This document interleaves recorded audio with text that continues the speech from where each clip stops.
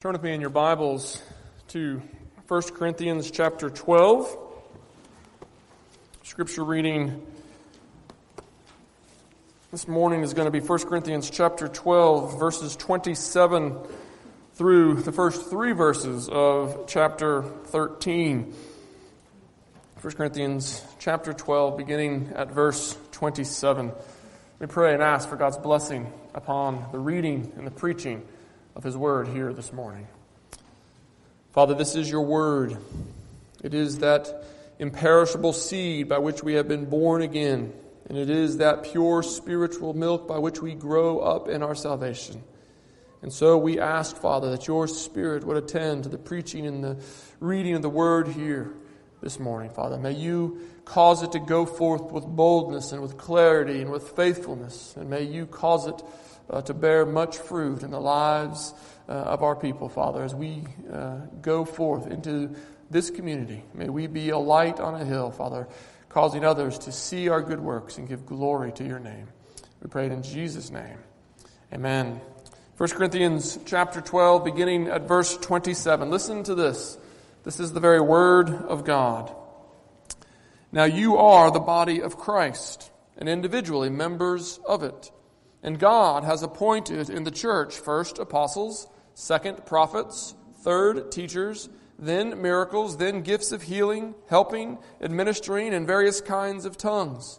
Are all prophets? Are all apostles? Are all teachers? Do all work miracles? Do all possess gifts of healing? Do all speak with tongues? Do all interpret?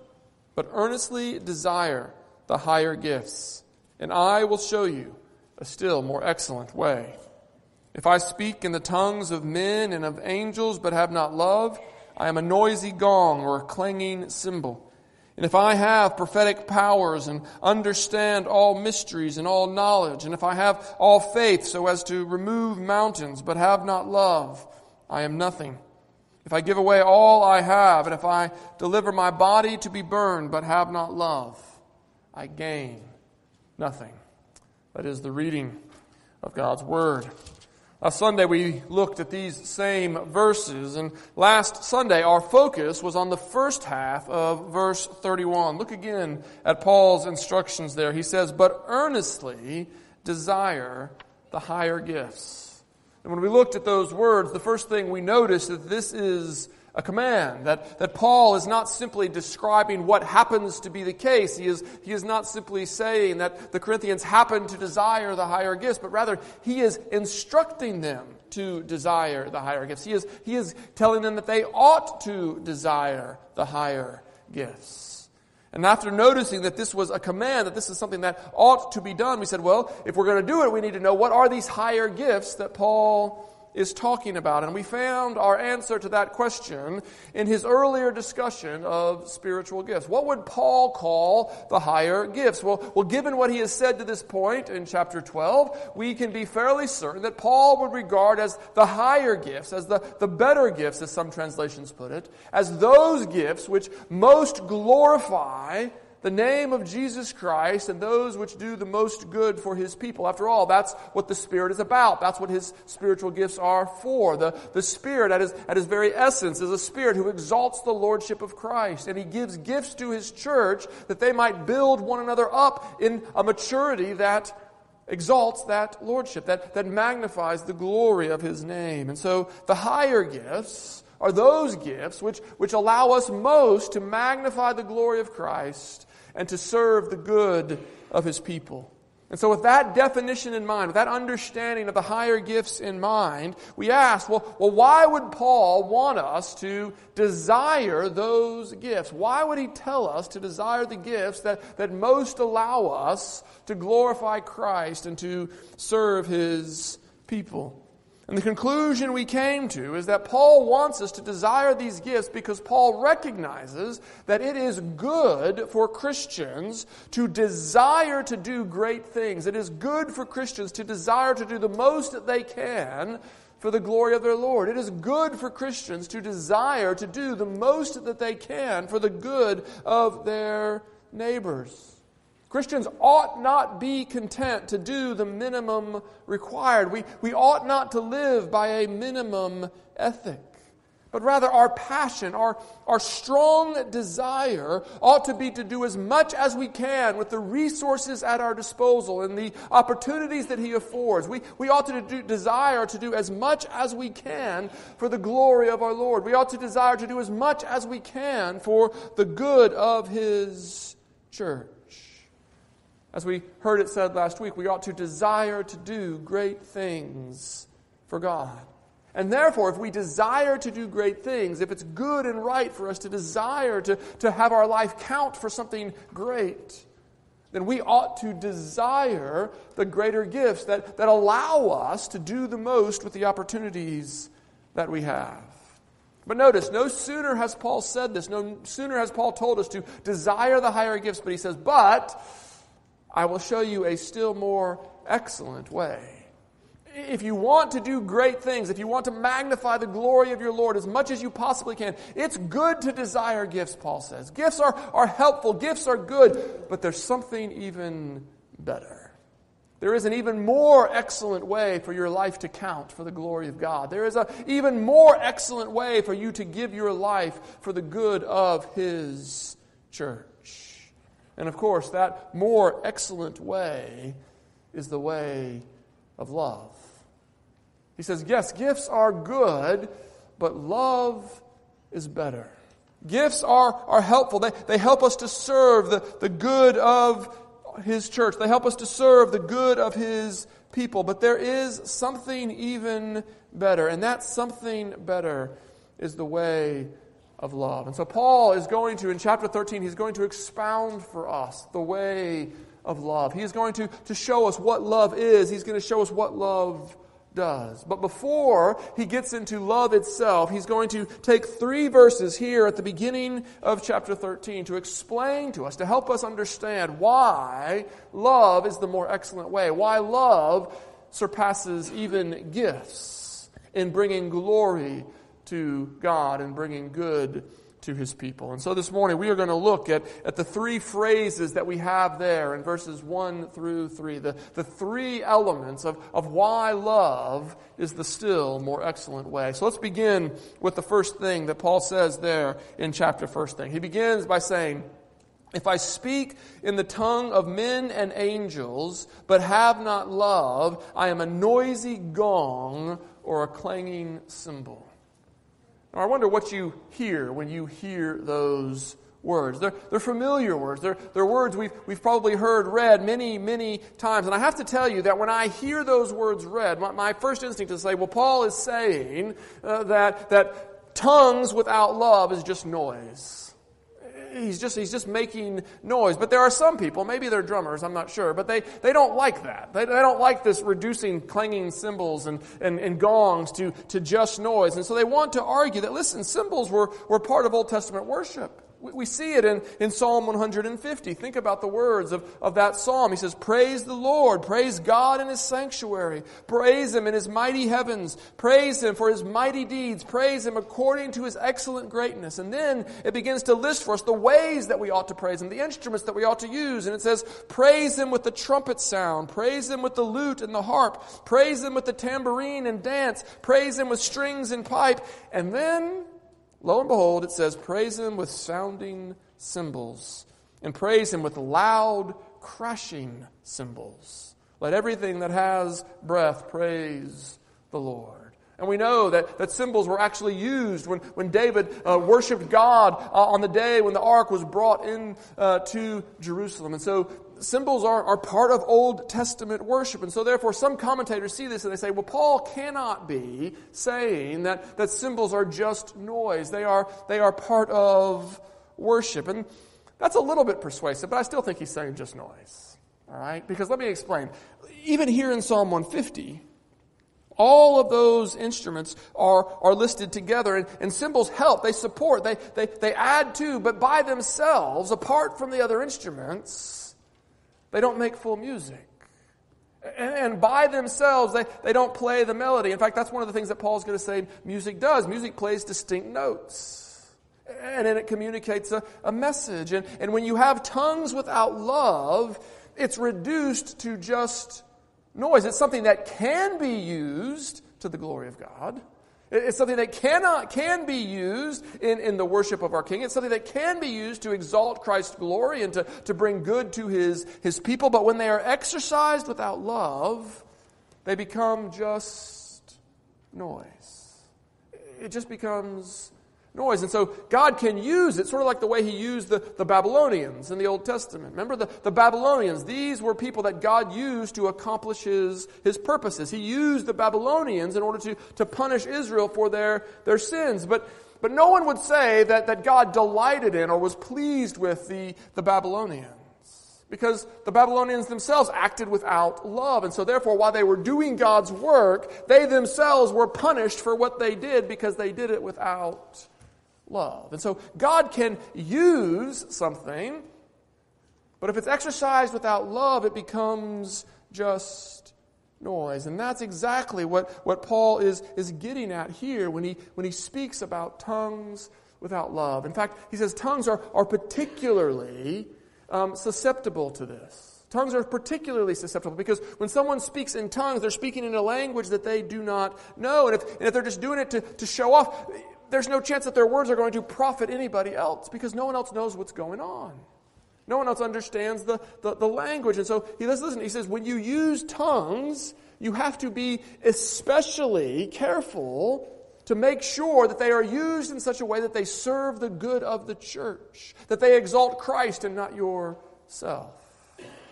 And so, especially in Corinth, this warning was necessary that tongues without love are just noise. But of course, it applies to other gifts as well.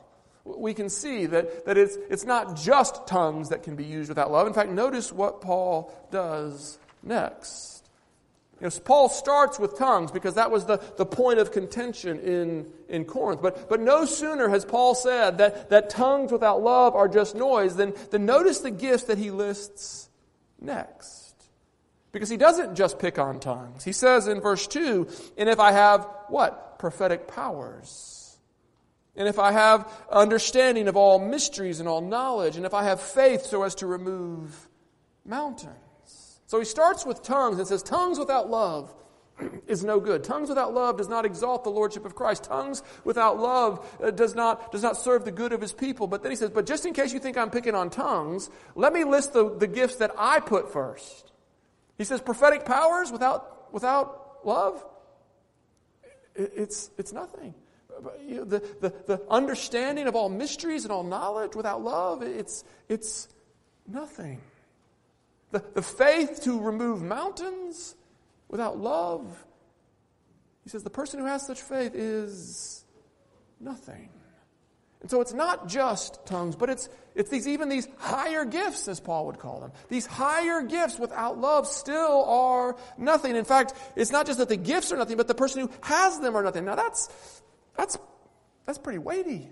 What does he mean when he says that the person who exercises these gifts without love is nothing? He's almost certainly talking about nothing in the estimation of God. He's saying, listen, God does not regard that person as a good and faithful servant. God does not regard that person as blessed. It is not a gracious thing in God's sight to use gifts without love, because gifts can be distributed even to non-Christians. Saul was among the prophets. Gifts can be exercised even by donkeys. Balaam's donkey was used to speak the words of God. In fact, Jesus Himself says, listen, there will be many on that day who say, we prophesied in your name and we did other miraculous things in your name. And He will say, away from me, I never knew you. So it is not the exercise of gifts alone that makes someone great in the eyes of God, that makes someone beloved in the eyes of God, that makes someone a good and faithful servant of the Lord. It's not the gift itself. The gift itself can be used without love, and when it's used without love, it is of no benefit. And so that raises a significant question. All right? If the gift of tongues and even the gift of prophecy and the gift of knowledge and the gift of faith, if all of these gifts are nothing without love, we have to ask ourselves, okay, then what's love?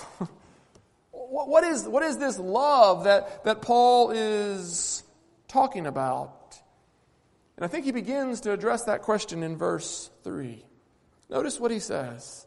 He says, if I give away all that I have, and if I deliver up my body to be burned, but I have not love, I gain nothing. Now, you've probably heard it said before that love is a verb. You heard that? You recognize what that means? Love is a verb, people say. What do they mean when they say that? They say, well, love is an action. It's something that we do. It's not just a feeling. Well, we've heard that, and I think we understand what people mean when they say that. And there's a grain of truth there to say, that love is a verb, that love is an action, that it's not merely a feeling. There's truth in that. In fact, John says something like that in his first letter. Think about what the Apostle John writes. He says, but if anyone has the world's goods and sees his brother in need, yet closes his heart against him, how does God's love abide in him? Little children, let us not love in word or talk, but in deed and truth. So simply to say, well, I love you, I wish you the best, I hope God blesses you, I hope things go well for you. That's not love if it's not accompanied by action, John says. He says, listen, to have the world's goods and to not actually do something with those goods, to relieve the suffering of your brother, to help your brother when he is in need, is not love. That is not God's love. And so we say, okay, God's love is expressed in actions. But look what's going on in verse 3 here. This person is giving away all they have.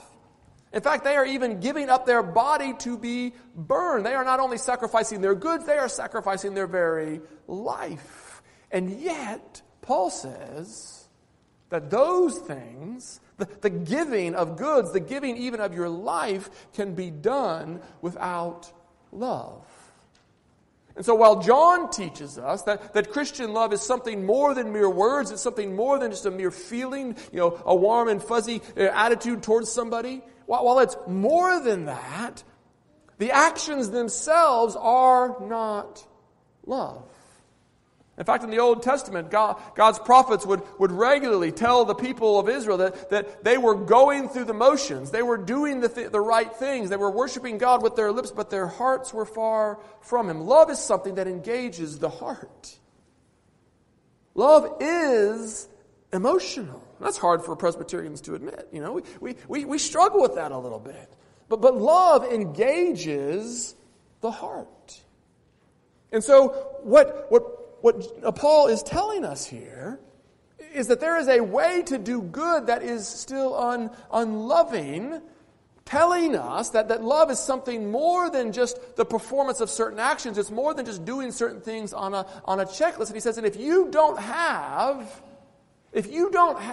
love, if you don't have that something more, then your actions gain you nothing. They are not a gracious thing in the sight of God. They are not going to receive God's commendation of well done, good and faithful servant. They are not going to receive His invitation to come and to participate in His joy.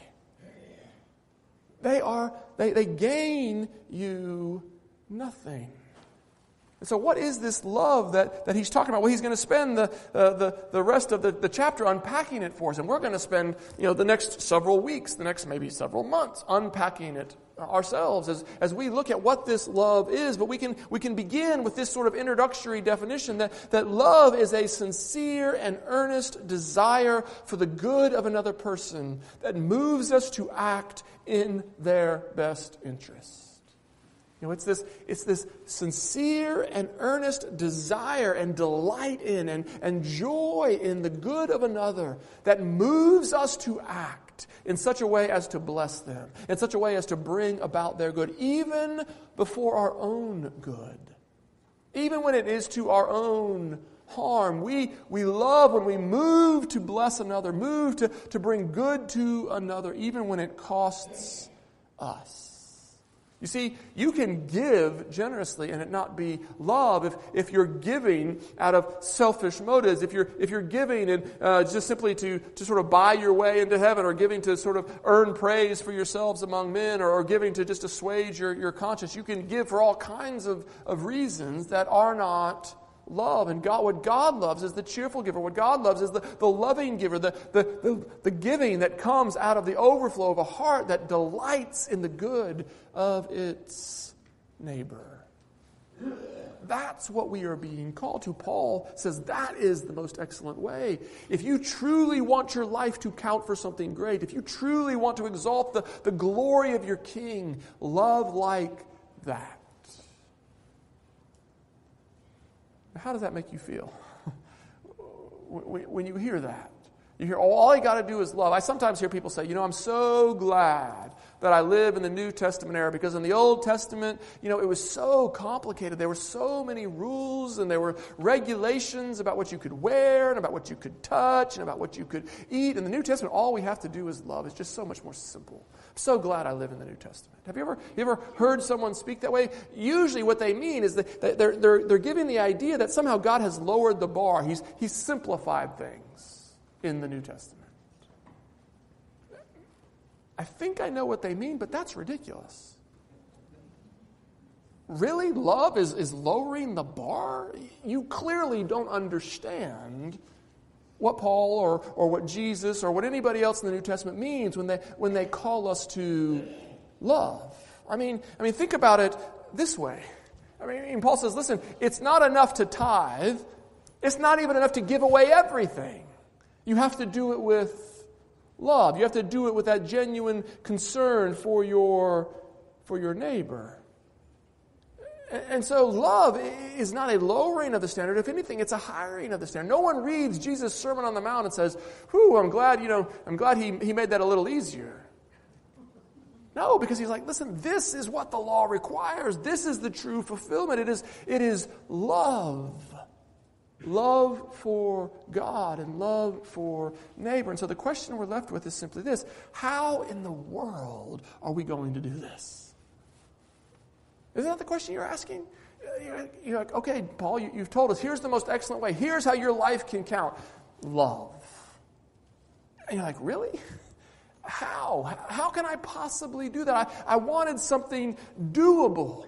At least the commandments are somewhat doable. Paul told us that when he looked at the first 9 commandments, he had them objectified. He had them sort of on a list, and he said, I can do that. But then when the 10th commandment started addressing his heart and started requiring his heart to be engaged and for his heart to be pure, he said, that's when I began to be convicted of sin. That's when I began to know myself to be a sinner.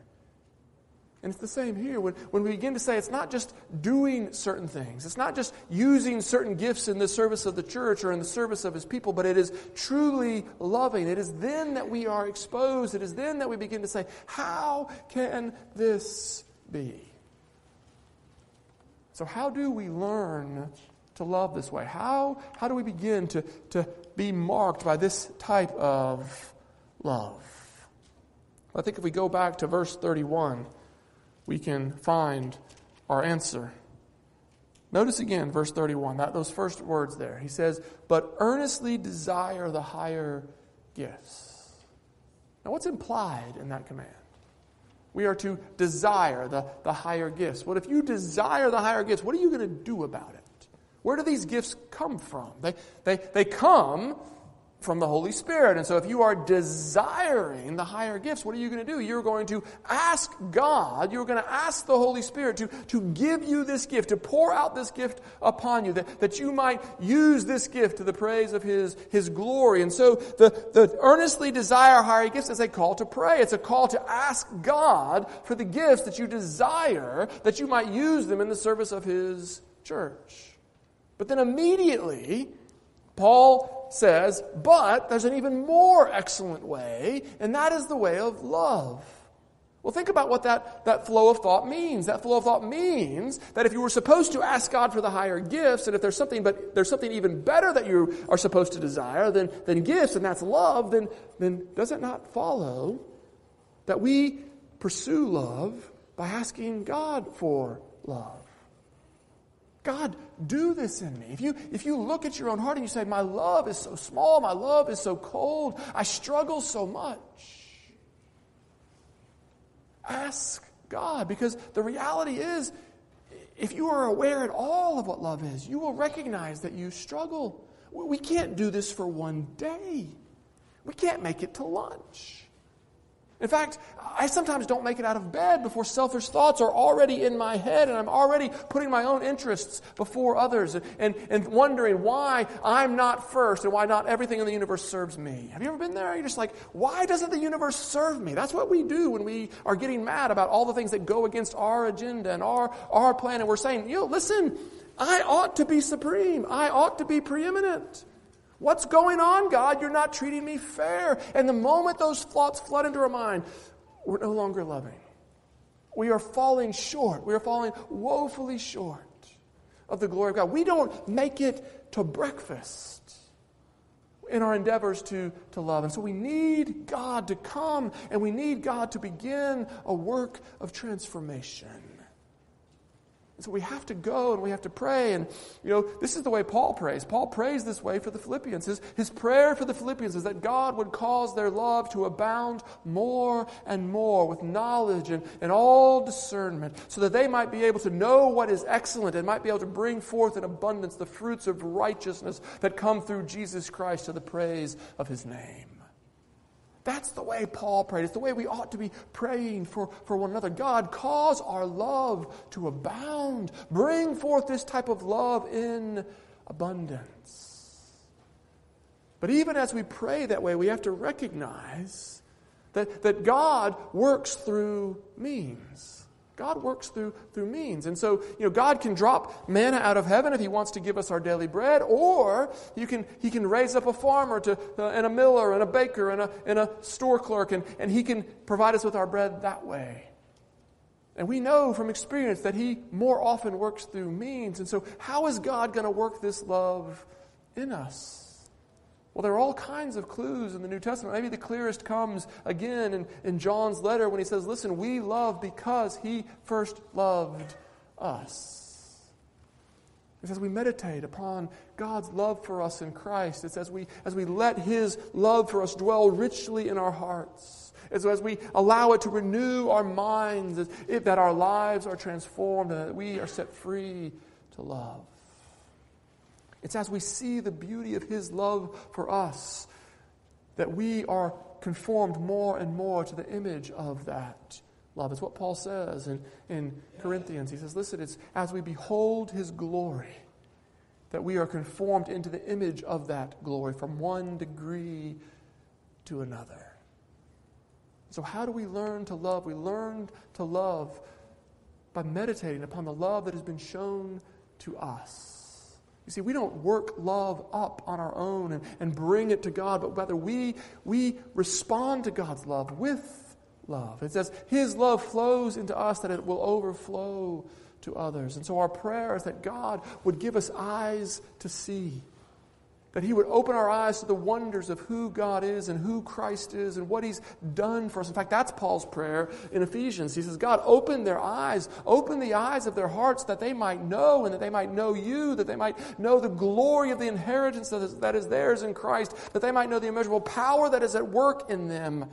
And then as he brings that prayer to a conclusion, as Paul does after a long parenthesis in chapter 3, he finishes it this way, that they might know the love of God for them in Christ. Open their eyes that they might know God's love, that they might know God's love. Why? Well, the very beginning of the next chapter says, so that you might live lives worthy of the calling that you have received, with love for one another, as you dwell together in unity. And so it's as we see and as we dwell upon, as we meditate upon the glory of God's love for us in Christ, that we will be enabled more and more to love. And so over the course of the next few months, we're going to be studying what love is. And as we go, we're going to be trying to see these first in Christ. Say, how has God loved us this way in Christ? And then how does that set us free to love others? And I invite you to take the journey with me as we meditate upon Christ's love for us. that we might learn to love one another. Yes, gifts are great and we want to be gifted. But above all else, we want to be a people marked by love. We want to be a people who love one another well, because Jesus said that's how they will know that we are His disciples, as we love one another. And so over the course of the next months, we will see Christ's love for us, that we might learn to love one another, that others might see us and be drawn to Him. And because God works in those mysterious ways, and because God can make people even like us, people of love, that is why we call this good news. Do you believe that? Amen. Believe with me. Father God, we do rejoice in your goodness. And we rejoice in this promise, Father, that you will bring forth in us love. Father, we know how much we struggle. And so we, in desperation, call upon you, Father. Make us people of love, that we might bring honor and glory to your name and good to your people. This is what we ask. Above all else, we pray it in Jesus' name. Amen.